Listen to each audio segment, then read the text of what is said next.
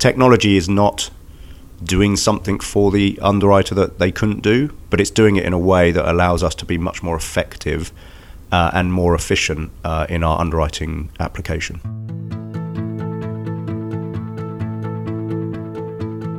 Hello, this is Matthew Grant, and welcome back for this week's Instech London podcast. Or if this is your first time, thank you for joining us. If you'd like this, there is a great back catalogue now of interviews and chat from our events to dig into. Now, underwriters are very much at the heart of insurance, and chief underwriting officers in particular have a tricky role of ensuring their teams are writing profitable business, but also sourcing new opportunities. So if you're building a company selling analytics, data, or even new solutions or products for insurance companies, then at some point you're going to need to convince the underwriters to use your product. James Slaughter is CEO of Global Risk Solutions at Liberty Mutual. They're the third largest property and casualty insurer in the US, and they've got a major presence in London. Now, like many of the most successful underwriters, James has a strong analytical background, but he combines it with creativity and an eye for opportunity. We're bringing this to you with the support of Insurance Insider, whom we find to be one of the most insightful sources of information in the wholesale insurance, specialty and reinsurance market. Take a look at the episode notes for a link to download your free issue of Insurance Insider. James, great for you to join us on the Instech London podcast. One of the things that is always really interesting to hear from people is how they got into insurance. Now, you did a degree in engineering, which is great, and then you went straight into insurance after that, I believe. So what was it that took you from engineering into insurance? I was at university reading engineering, didn't have any great ambition to be an engineer as it was, although I was pursuing at the time a career in the military as a sapper Royal Engineer. That didn't quite pay off, and I got home with the bad news from my parents and promptly got told to go and find a living, and packed my bag and walked to the city. My best friend was in the insurance industry, and he gave me some insight and seemed appealing. So I applied, I got in, and I'm stuck here really. Talk a little bit about your role in a minute, but just be useful to understand a bit about Liberty. So you're a Liberty specialty, part of Liberty Mutual. I guess one question for me actually is the mutual in the Liberty name. What's the sort of history behind that, and then a bit about how Liberty specialty fits into the overall group? So Liberty Mutual is a genuine US mutual, very much at the heart of the Liberty Mutual creed and purpose is about helping people to lead safer, more productive lives. And that's true for our whole history, and we continue to pursue many of the founding sort of endeavours of the original Liberty Mutual and the many firms that make Liberty up. So I'm the CEO of Global Risk Solutions, which is one of our two insurance businesses at Liberty Mutual. We have our small commercial and personal business, GRM, and GRS is really our specialty, our large commercial, and our reinsurance business. I was a graduate trainee at what is now Aviva, commercial union in the day. Just at the time they merged twice with General Accident and then Norwich Union. We were then offered the chance to join Berkshire Hathaway as part of the sale of the Marlborough agency. So I then spent 6 years working for Berkshire Hathaway with Tom Bolt. And then I moved to Liberty, originally as a reinsurance underwriter, doing a range of products. And then in 2010, I was consulting for the group on reinsurance strategy, ERM and CAT modelling. And I took a permanent job to set up our internal and global reinsurance function. And that I ran that until the end of 2017. So James, the CEO role in itself must be almost all-consuming, just keeping the wheels turning on the business, but I'm sure you're looking at some other things outside of that. What are the main areas of focus for you as you look beyond the day job? So I'm very lucky. We have very strong underwriting leadership within the businesses who focus on the day-to-day stuff. So I have, I guess, the luxury to spend some time looking at longer-term needs for the business and possibly some more existential work. So that's great fun. So that includes our innovation group, which we'll probably talk a little bit about later. I have the advanced analytics group, so a lot of where we're doing the machine learning and artificial intelligence predictive modeling kind of work there. I still maintain my role in reinsurance. And then in the underwriting side, I'm really focused on a couple of areas, really. The foundations and the first principles of underwriting, ensuring that we've got those consistently across our organization. So you might think of those things as appetite. So we were 4 underwriting organizations coming together. Means we have to ensure that we've got a common appetite and a common go-to-market strategy. So that's important work. And then longer term, we encapsulate this under what we call elite underwriting, but trying to think about the role the underwriter plays in the value chain, and where we can augment decision making with technology and data, and where we really need to find the efficiency and opportunity for our underwriters to contribute their very best. And some of that is freeing them up, and some of that is bringing new tools to the game, and some of it is actually the skills that underwriters need today are probably different to the ones I had when I first sat on the box in Lloyd's in 2000. So a lot of the focus there really is on how the future of underwriting and the elite underwriting role is going to develop over time.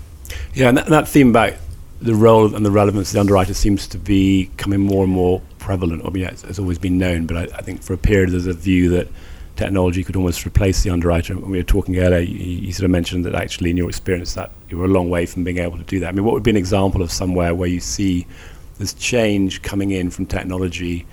It maybe enables the underwriter, but it doesn't replace the underwriter, but it does allow them to do something that they maybe couldn't do, say, 5 years ago. So I don't think it's things they couldn't do. It's about how much and the capacity and the effective and efficient nature in which they carry out their work. So a good example would be triage.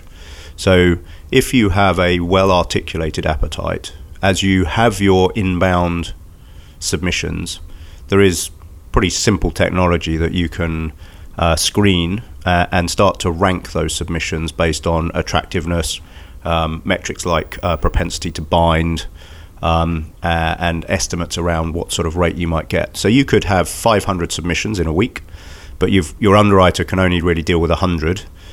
Instead of picking the first 100 that come through the door, just a simple bit of technology can allow you to rank those against our most attractive from an appetite perspective and most likely to bind. So our effort is concentrated in those areas where we're most likely to succeed, in those areas that we are most attracted to from an underwriting perspective. So a very simple, it's not overly advanced technology, but it's using some of those machine learning capabilities that we're building.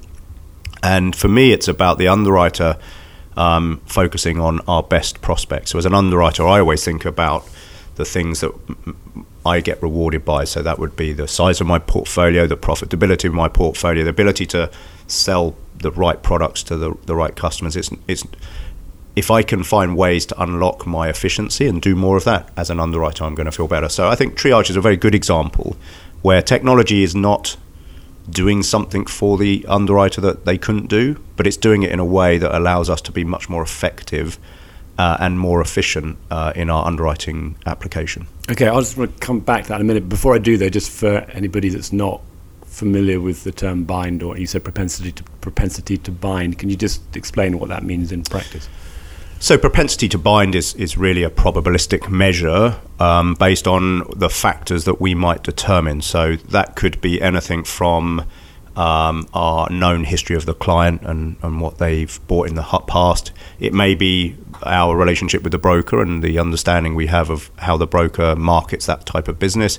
It may indeed be around our first cut view of pricing. So are we in the game? You know, we kind of have a view of the market and we have a view of our own pricing. And it's safe to say that on occasions we know the market will be more efficient than we are, and where we're not in the game, we wouldn't necessarily go. So you can, using fairly standard predictive techniques, you can assimilate some factors that, as you bring those together, can effectively give you a probability of likelihood to bind, and we can use that to guide our underwriters towards those more likely to bind, and that enables us to increase the efficiency of our underwriters. And more likely meaning more likely to fit the criteria you set, as opposed to the customer is going to continue the journey or the broker is going to continue the underwriting journey. It's relative, so it's more likely than the other one.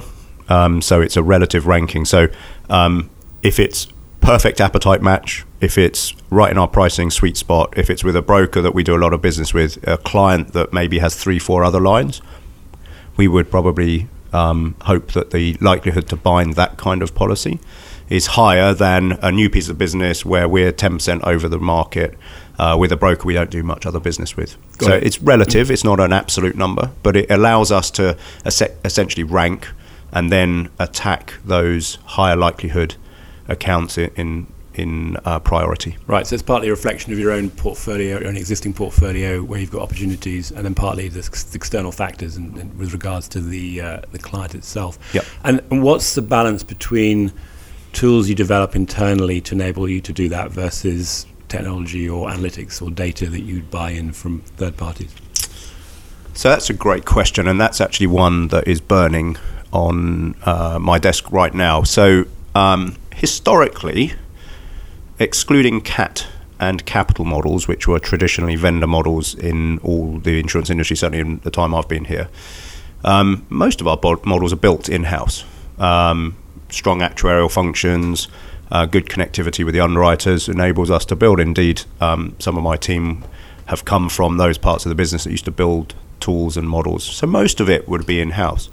I've just challenged our guys and girls to say, are there more efficient ways to build models? So if you think in terms of machine learning, for example, as I'm learning in my new job, there are ways and means for you to essentially commoditize the code and import that in an open source environment where we're not having to do much of the sort of plumbing, and our guys and girls can spend more time on the interpretation and the analytics. So we're actually running a really interesting experiment as part of our wider elite underwriting, where we're standing up external sort of nearly open source, not quite open source code, versus our own capabilities, and just measuring the differences and seeing whether those differences, both operationally and output-wise, are interesting for us, enough for us to review our internal build model.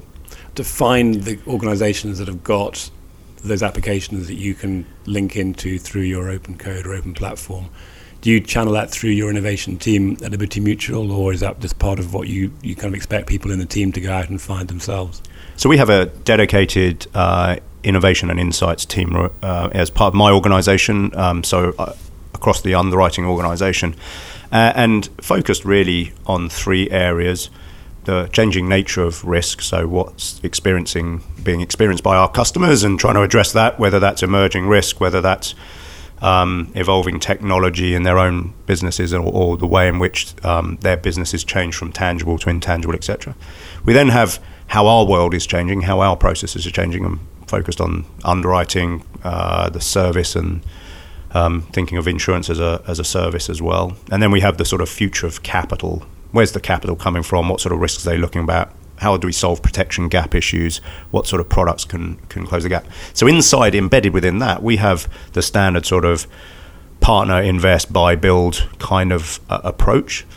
And we've got both at the Liberty Mutual group level, but also within GRS, where we partner with the Liberty Mutual Ventures under the ability to engage either as a partner, either investing, we've made some investments, or indeed to look at partnerships more broadly with them. So we scan, we go out, we find interesting companies. We've got some great partnerships right now helping us. We announced as Liberty Mutual a tie-up with MIT recently to really look at how we can turbocharge machine learning and AI in not just our immediate industry sector, but also more broadly. So how can it bring value to our customers, both personal and commercial? So a good example where we're partnering with outside bodies to help really drive forward some of that analytics space. And on that partnering piece, I mean, in the personal lines, there's been quite a lot happening with connected car and home, connected homes and things. It's still, I think some cases, still, in my mind, to be proven that really works. But as you look at what's happening more on the commercial side, what would you see as examples where you're beyond just the efficiency and able to help underwriters triage and manage the volume of risks coming in? But are you seeing anything that is differentiating with regards to, for example, connected homes, connected commercial properties, that whole broad area of IoT? if we go back to the mobility piece, we've put together a mobility pod at Liberty Mutual where we've brought our personal and commercial capabilities together to address the fact that as AV becomes more prevalent, so the risk shifting needs us to have a different skill set, a different approach to the market. So we recognize that. So that's relatively new, and we've got some interesting programs, whether that's Care by Volvo, Optimus Ride, or indeed an education program with PAVE, where we're not just doing it for the insurance, but we're actually educating on the safety and benefits of autonomous vehicles. So we've been in that space for a long time. If we go to IoT, I think there's huge opportunity, and I've spoken about how you could envisage IoT-enabled blockchains for immediate claim settlement post-hurricane, for example, where wind speeds are measured. You do fairly parametric-driven measures for roof damage given a wind speed, and you could envisage a world in which that's much more digital and efficient. But right now, I think there's a long way to go in terms of our ability to ingest and manage data more broadly across the industry. And I think there's still an element in the commercial space, certainly, where there's a lot more value being created just in what we're doing today, and we can do a better job at that, rather than take our focus off the core and explore too far onto the edge. But, we have some interesting drone programs where you're kind of using devices to help us assess risk or indeed collect data pre-bind. So there are some interesting areas we're exploring, but I would say the pace of acceleration there is fairly low, and I wouldn't say that's at the heart of how we see commercial over the next 3 to 5 years evolving. I think it's thematically true across the industry where, IoT intuitively you can see why it makes sense to be able to get access to data from machines or buildings, but people are still struggling to really build that into the underwriting process, both in terms of adjusting the price and also ultimately impacting the overall risk mitigation and the cover. So as you say, it's going to happen at some point, but it sounds like there's nothing you're looking at this now, or certainly nothing you're willing to talk about where you actually see something that's coming up as a significant opportunity in the commercial space. No, and I think so. My learnings over the last 2 to 3 years, in certainly with InsurTech, emerging as a hot button for everyone to try and understand, and some of my involvement with some of the interesting projects that have been out there, from B3I to some of the stuff we do at Liberty, tells me that the agile, quick failure, the sort of POC approach tells me that it's always going to be in small doses, and it's going to be gradual. I think Big Bang doesn't feel like the way in which these technologies will emerge into the sort of normal day-to-day way of doing things. So we have a lab, obviously, in Boston, Solaria Labs, where we do quite a lot of testing of this stuff, but they are very small scale, and if you find an interesting one, you can scale it to a degree, but I don't see a sort of overnight Black Wednesday moment where underwriters are suddenly replaced by pure interconnected machine learnt underwriting algorithms. I find that extremely difficult to envisage, and I particularly put value on the fact that however hard we try to capture the risk incumbent in a schedule of locations or intangible assets, you still need to have some sort of judgment applied to it. And so, as you know, in previous commentary, I've talked about augmented underwriting, and I think for me the great value in the emerging opportunities in data analytics technology are about augmenting great underwriting decision making. And for me, I talked right at the beginning about elite underwriting being my focus. I want underwriters to feel very comfortable making great decisions. Well, you'll be pleased to know that when I spoke to Mark Gagan last week, he felt that journalism was going to survive longer than brain surgeon, because you could replace a brain surgeon with a machine. And I guess it sounds like what you're saying is that maybe underwriters might survive beyond brain surgeons, because the complexity of the risk decision is such that it's only for the near term, or for probably the rest of our careers, you're still going to need people to take a view on the data that's coming in. You can't solve that independently of some human intervention. Yeah, I'm not sure I'd let a robot on my brain, even if it's quite small. But I genuinely think that there is an argument for uniqueness amongst our customers. They do have generally different risk profiles, needs, and you need to be able to capture that. And I think that's hard to capture in a codified, tacit way. I think it's much easier to do that as a human. I think you just can look and feel. Now, can you make more efficient decision making? Can you improve the efficiency and all of that? Yeah, I absolutely think you can. But I still genuinely believe that human augmented sort of decision making will be at the heart of certainly commercial decision making for a very long time to come.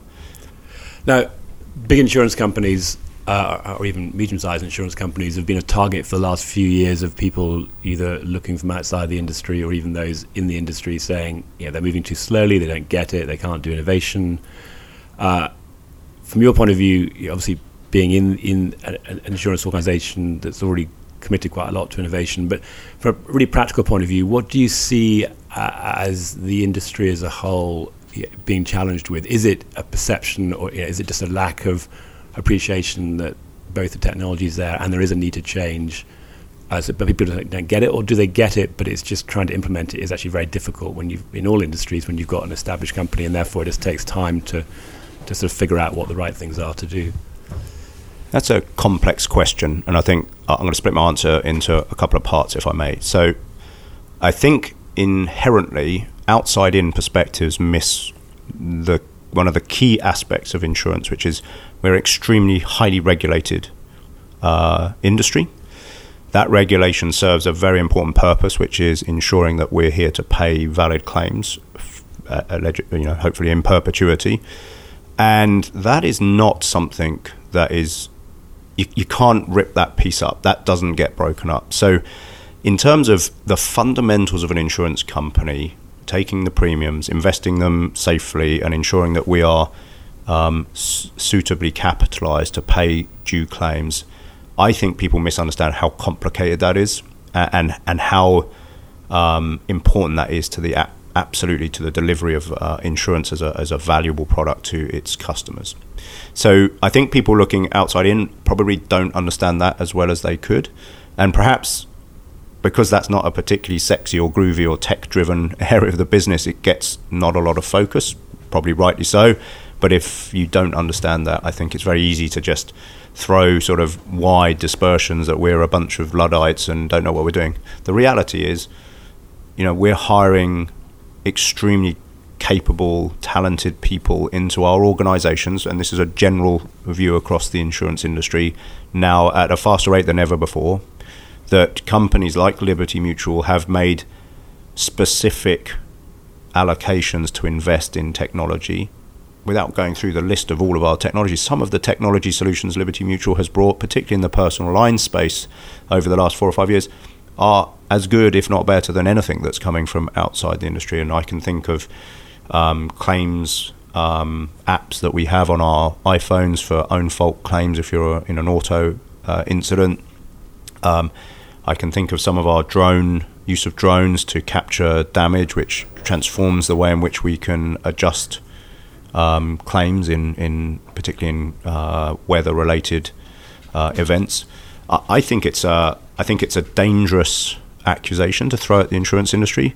Having said that, I also think you need to be large and you need the capacity to absorb the fact that, as many VC portfolios know, your success rate is a very strong bell curve with a 5 to 10% upswing and a 90% failure rate, and you need to be big to absorb those costs. And I also think you need the data and the creativity and the ability to focus on it in an appropriate scale for it to bring value. Then I look at Lloyd's. I like the way Lloyd's is leveraging the lab. We're obviously involved in that program. I think that's a nice way, again, to bring some scale and effectiveness to exploring opportunities in the tech and innovation space. And so picking up on the lab, it's interesting, this third cohort, they're now focusing more on established companies with a solution more closely linked to the future of Lloyd's sort of manifesto. In your own experience, or what's happening at Liberty, what are you seeing as that balance between maybe where we were 3 years ago, when there's a lot of emphasis around the kind of new people coming into the industry, startups, maybe well-funded, but didn't have a lot of experience, versus my view is we're seeing more now where you've got more established companies that are maybe coming from outside of the industry, and you mentioned Volvo as one of your partners. So that balance between the ability from a sort of small team, albeit well-funded, to actually make a difference, versus companies that have made a significant sort of and significant access to clients and data and solutions outside of the industry coming in, and actually can probably move things much more quickly. How do you sort of deal with that balance between the sort of new, and then the kind of new to the industry but actually already established organisation? So I think there's a very important piece to all of this innovation, and that is that most of it's focused on an aspect of the value chain, not the whole value chain typically. And depending on where it's focused, almost all of it relies on data. And you hear it all the time about all of the open access third-party data, lots of chat about that. If it's pretty much open source third-party data, it's available to anyone. So as a competitive advantage, that's quite a low barrier to entry. What really differentiates a lot of this is that a partnership with a firm with lots of data, and that's really finding a large incumbent, because that's where the data is going to come from. So what I think's the learning curve that's gone on in the innovation space in the insurance industry that I've witnessed is really that people have realized that you can't really attack this alone, that there is just a scale and data need. And so what you've seen is probably more established companies, but they're more established because they've created some partnerships. They've probably done a couple of pilots with insurance companies, and they've learned the value that actually it really is a partnership in the space that they're challenging. If you think of some of the bigger companies looking outside in, we've seen Tesla announce recently their own insurance program, Care by Volvo, I mentioned there. Again, that's about the advantage of scale and data and coming together to apply the technologies in a way that leverages insights and value from those. I think it's what we've seen is people got very excited, particularly in disintermediation and direct and efficiency focused innovation, and quickly realized that that's all well and good, but you've actually got to partner with someone who can help drive that. So I think there's a realization that you can't just take the incumbents and assume that they're rubbish and off point and going to fail and think you're going to beat them. And for those two reasons I mentioned, the first being regulation and structure, and the second one being you need us to help with the data, to help verify the model, to then help create the value. And so on this looking for solutions bit, what's the balance between looking for things that help you in the core business just get better at what you're already doing, versus looking for new opportunities for new lines of business and bringing in new revenue that you might not have been able to underwrite before because you didn't have the tools or the data or the confidence in being able to price it? So absolutely at the heart of our own Innovation Insights program is the split between sort of fortifying the core and then exploring and learning about the edge of the opportunity set, if you like, for what it can do for Liberty and our customers in the space. We're probably 70% core, 30% new in terms of portfolio split. I've got no idea if that's right or wrong. It feels about right. And the reason it feels about right is that there is plenty of opportunity within our own firm, and I'm sure true of others, to build those insights into our execution model and use that, as I've talked about before, to bring our underwriters into a more efficient and effective space, so their decision making is that much more valuable. So yeah, we'd explore and we examine and we take some funky ideas, and sometimes we play with them and sometimes we don't, but the focus really is on fortifying that core to really improve what we do for our customers today. And on that point about the underwriters, what do you find is the appetite amongst your team for coming up with new ideas, and to the extent they can get some space to go and do that? Are they sort of knocking on your doors, sort of asking for time to go and explore something, or do you have to sort of drag them away from their day job to get them to think about the new things? That's one of the sort of leadership challenges you face, I think, in innovation, new business type structures. And in large companies, quite often people have good ideas, but quite often they've got their day job and it's difficult. So what we've done is created a pathway for ideas. So if you've got a great idea and you're sat in our Western office, and you think you probably don't have the time to do it, but you think it's a great idea and it's going to bring loads of value for our customers, we have a mechanism by which you can bring that through to our innovation team, and we can scan it and do some preliminary work with your support. And if it's a really good idea, it will go up to our innovation council, and we'll give it some corporate backing. So trying to create the culture in which ideas get visibility and airtime is really important. James, you mentioned earlier that you've got a lot of reading to do to sort of catch up with what's going on, but how do you actually go and learn and find the time to learn what's going on in what is a fast-moving marketplace? What's your sort of preferred source of information? Mostly it's talking, and many of our business partners have innovation going on, and so we do a fair amount of sharing. We bring business partners into the lab quite often, so we share constructively on how we can develop it. And then for me, I'm fortunate enough to have people knocking on the door to come and chat about the market, normally trying to sell me something, but allows me to get their insights. And I've got a very, very strong team across all of my areas, but in my innovation team, I've got a really diverse group of individuals who bring different skills and different ideas, and they're very creative and very keen to share those ideas and get them in front of you. So in the sort of environment we're in today, you need to take different sources and different opinions and enable that to help form your perspective. Yeah, and I think it's one of the powers of London, and it links back to your point about underwriters aren't going to be replaced by machines, is that human contact, and whether it's a sort of an organised meeting or just bumping into somebody on the street. And I guess you're off to Monte Carlo next week, and there's a lot of sort of bumping into people there. Sometimes that's where you get the best insights, just by sort of sharing some information. I had the pleasure to be invited to speak at Insider Tech not that long ago, which I learned a huge amount from preparing for that. For example, that's a great opportunity for me to challenge my own thinking, because I'm then going to put myself in the spotlight, and I have to be able to defend my position. And actually, I quite enjoy the opportunity to put my ideas into the public arena and get the feedback, and that allows you again to reflect and challenge your own ideas and make sure you're still taking in the right concepts and you're processing those in the right way. Yeah, no, I was there, and I took a lot of notes about your underwriter in the future, so maybe we should get together in 5 years and see if what you said has actually come real.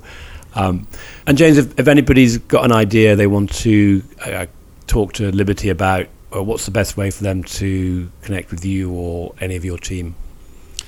I would say if you're in London or Europe, Premal Gohill is my innovations insights man here. He deals with our partnerships, and he's very much focused on scanning and looking for opportunities that could excite us. So he's an active member of the LinkedIn community, so you can find him on there, and he's quite often commentating on various things in the market. He has his own podcast for internal use as well, so he enjoys a podcast.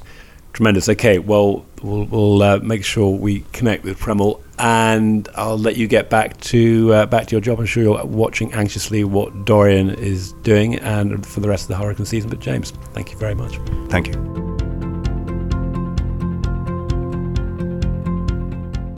Well, clearly there's a lot going on at Liberty, and I'm sure we'll get them up on stage soon. In the meantime, as James mentioned, Premal Gohill is responsible for innovation partnerships at Liberty. He's based in London. And you can find him on LinkedIn. And I just noticed he had close to 20,000 followers. Premal will also be coming along to our events later this year. So if you're in London and haven't signed up yet for one of our monthly events, you can do so at www.instech.london.